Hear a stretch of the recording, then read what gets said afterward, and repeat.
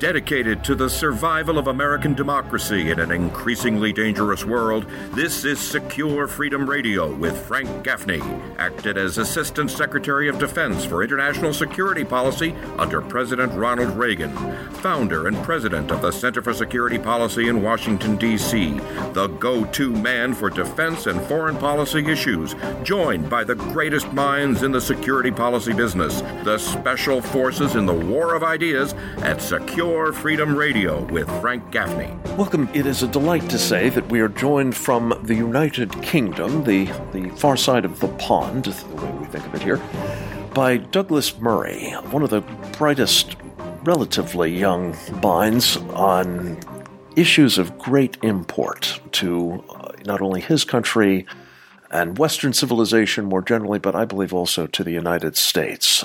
His most recent book is The Strange Death of Europe, Immigration, Identity, and Islam.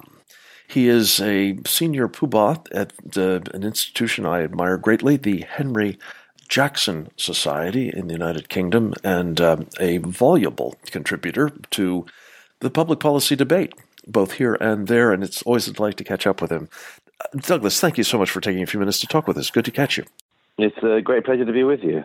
Well, it's been a while since we've talked, and I'm calling to check in to see whether rigor mortis has set in yet on Europe. And, you know, the sort of symptoms that you're seeing, not only in the UK, but across the Channel as well. Well, it's a fascinating time in Europe. My book, The Strange Death of Europe, came out 9 months ago, and everything I described in it seems to have just picked up a pace since then.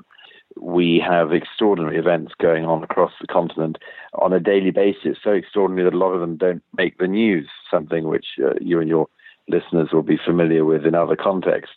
But, I mean, we have seen, for instance, just yesterday in France, in Paris, there were two extraordinary things that happened, which nobody really, it seems to me, wanted to connect. The first was the very, very sad sight of the funeral, the official funeral arrangements for the French policeman who was killed last week in a hostage situation in the south of France, and who was honored by the French state. He'd done an extraordinary thing in offering himself in place for a hostage in the hostage situation, which an ISIS member, somebody claiming allegiance to ISIS, had carried out.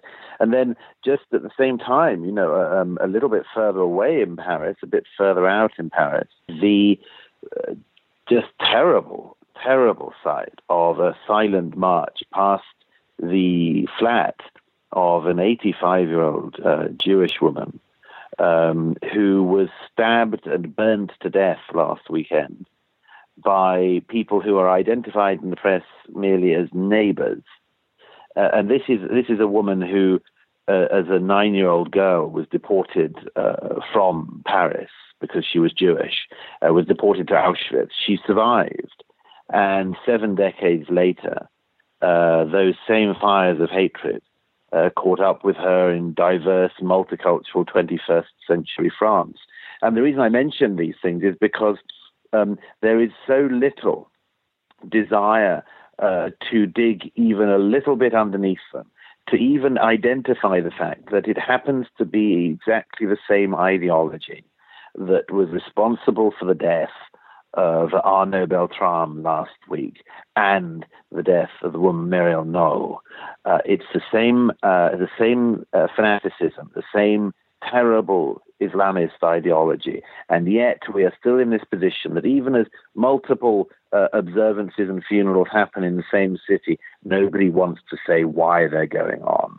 This raises a question that you sort of prompted with your opening remark. That is the lack of reporting, in some cases, of these incidents at all, and in other cases, a sort of obscuring of what is happening, a failure to mention the ideology, for example, or even the places from which the perpetrators of these outrages hail, that reflects a suppressing of freedom of speech or a suppressing of our understanding of the threat we're facing. And is this, in fact, a symptom, maybe the death rattle of Europe, which you've described as experiencing this strange death? It's certainly a part of a process like the one you described. What is so striking now from across the whole continent is the fact that the news that is reported is basically mediated at some level. Let me give you an example. My book's just come out in translation in Germany, among other countries.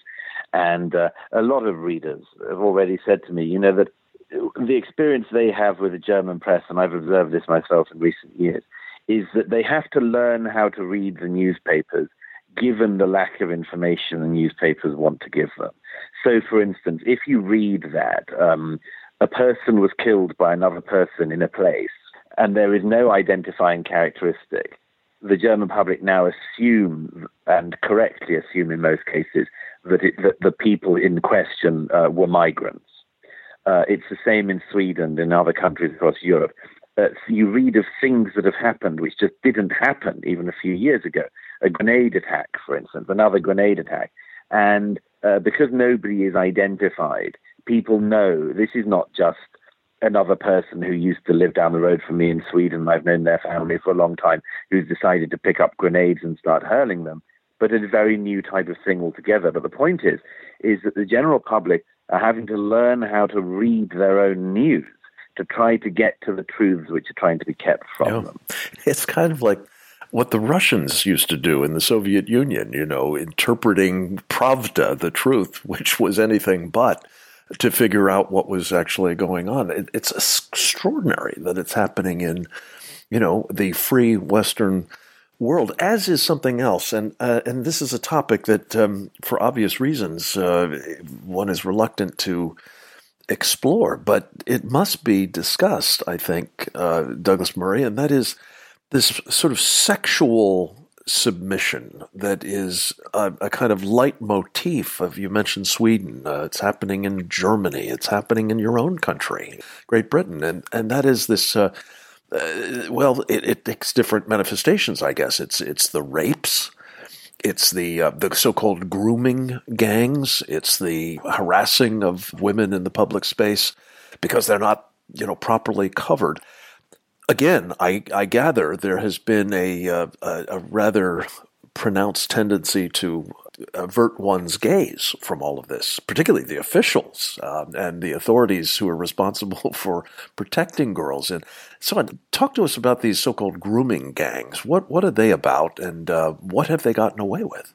This is one of the most extraordinary stories of our time. The idea that foreigners from abroad come to our country and rape our women is basically one of the most basic racist tropes throughout history. It's got everything that you would assume that some very ugly type of racist would want to come up with, and so it's understandable that people sort of hesitate before this. The problem is that, in my view, you have to still, whatever people are going to do with it, report the facts when they occur. And that is not something that's been able to happen in Britain in particular in recent years.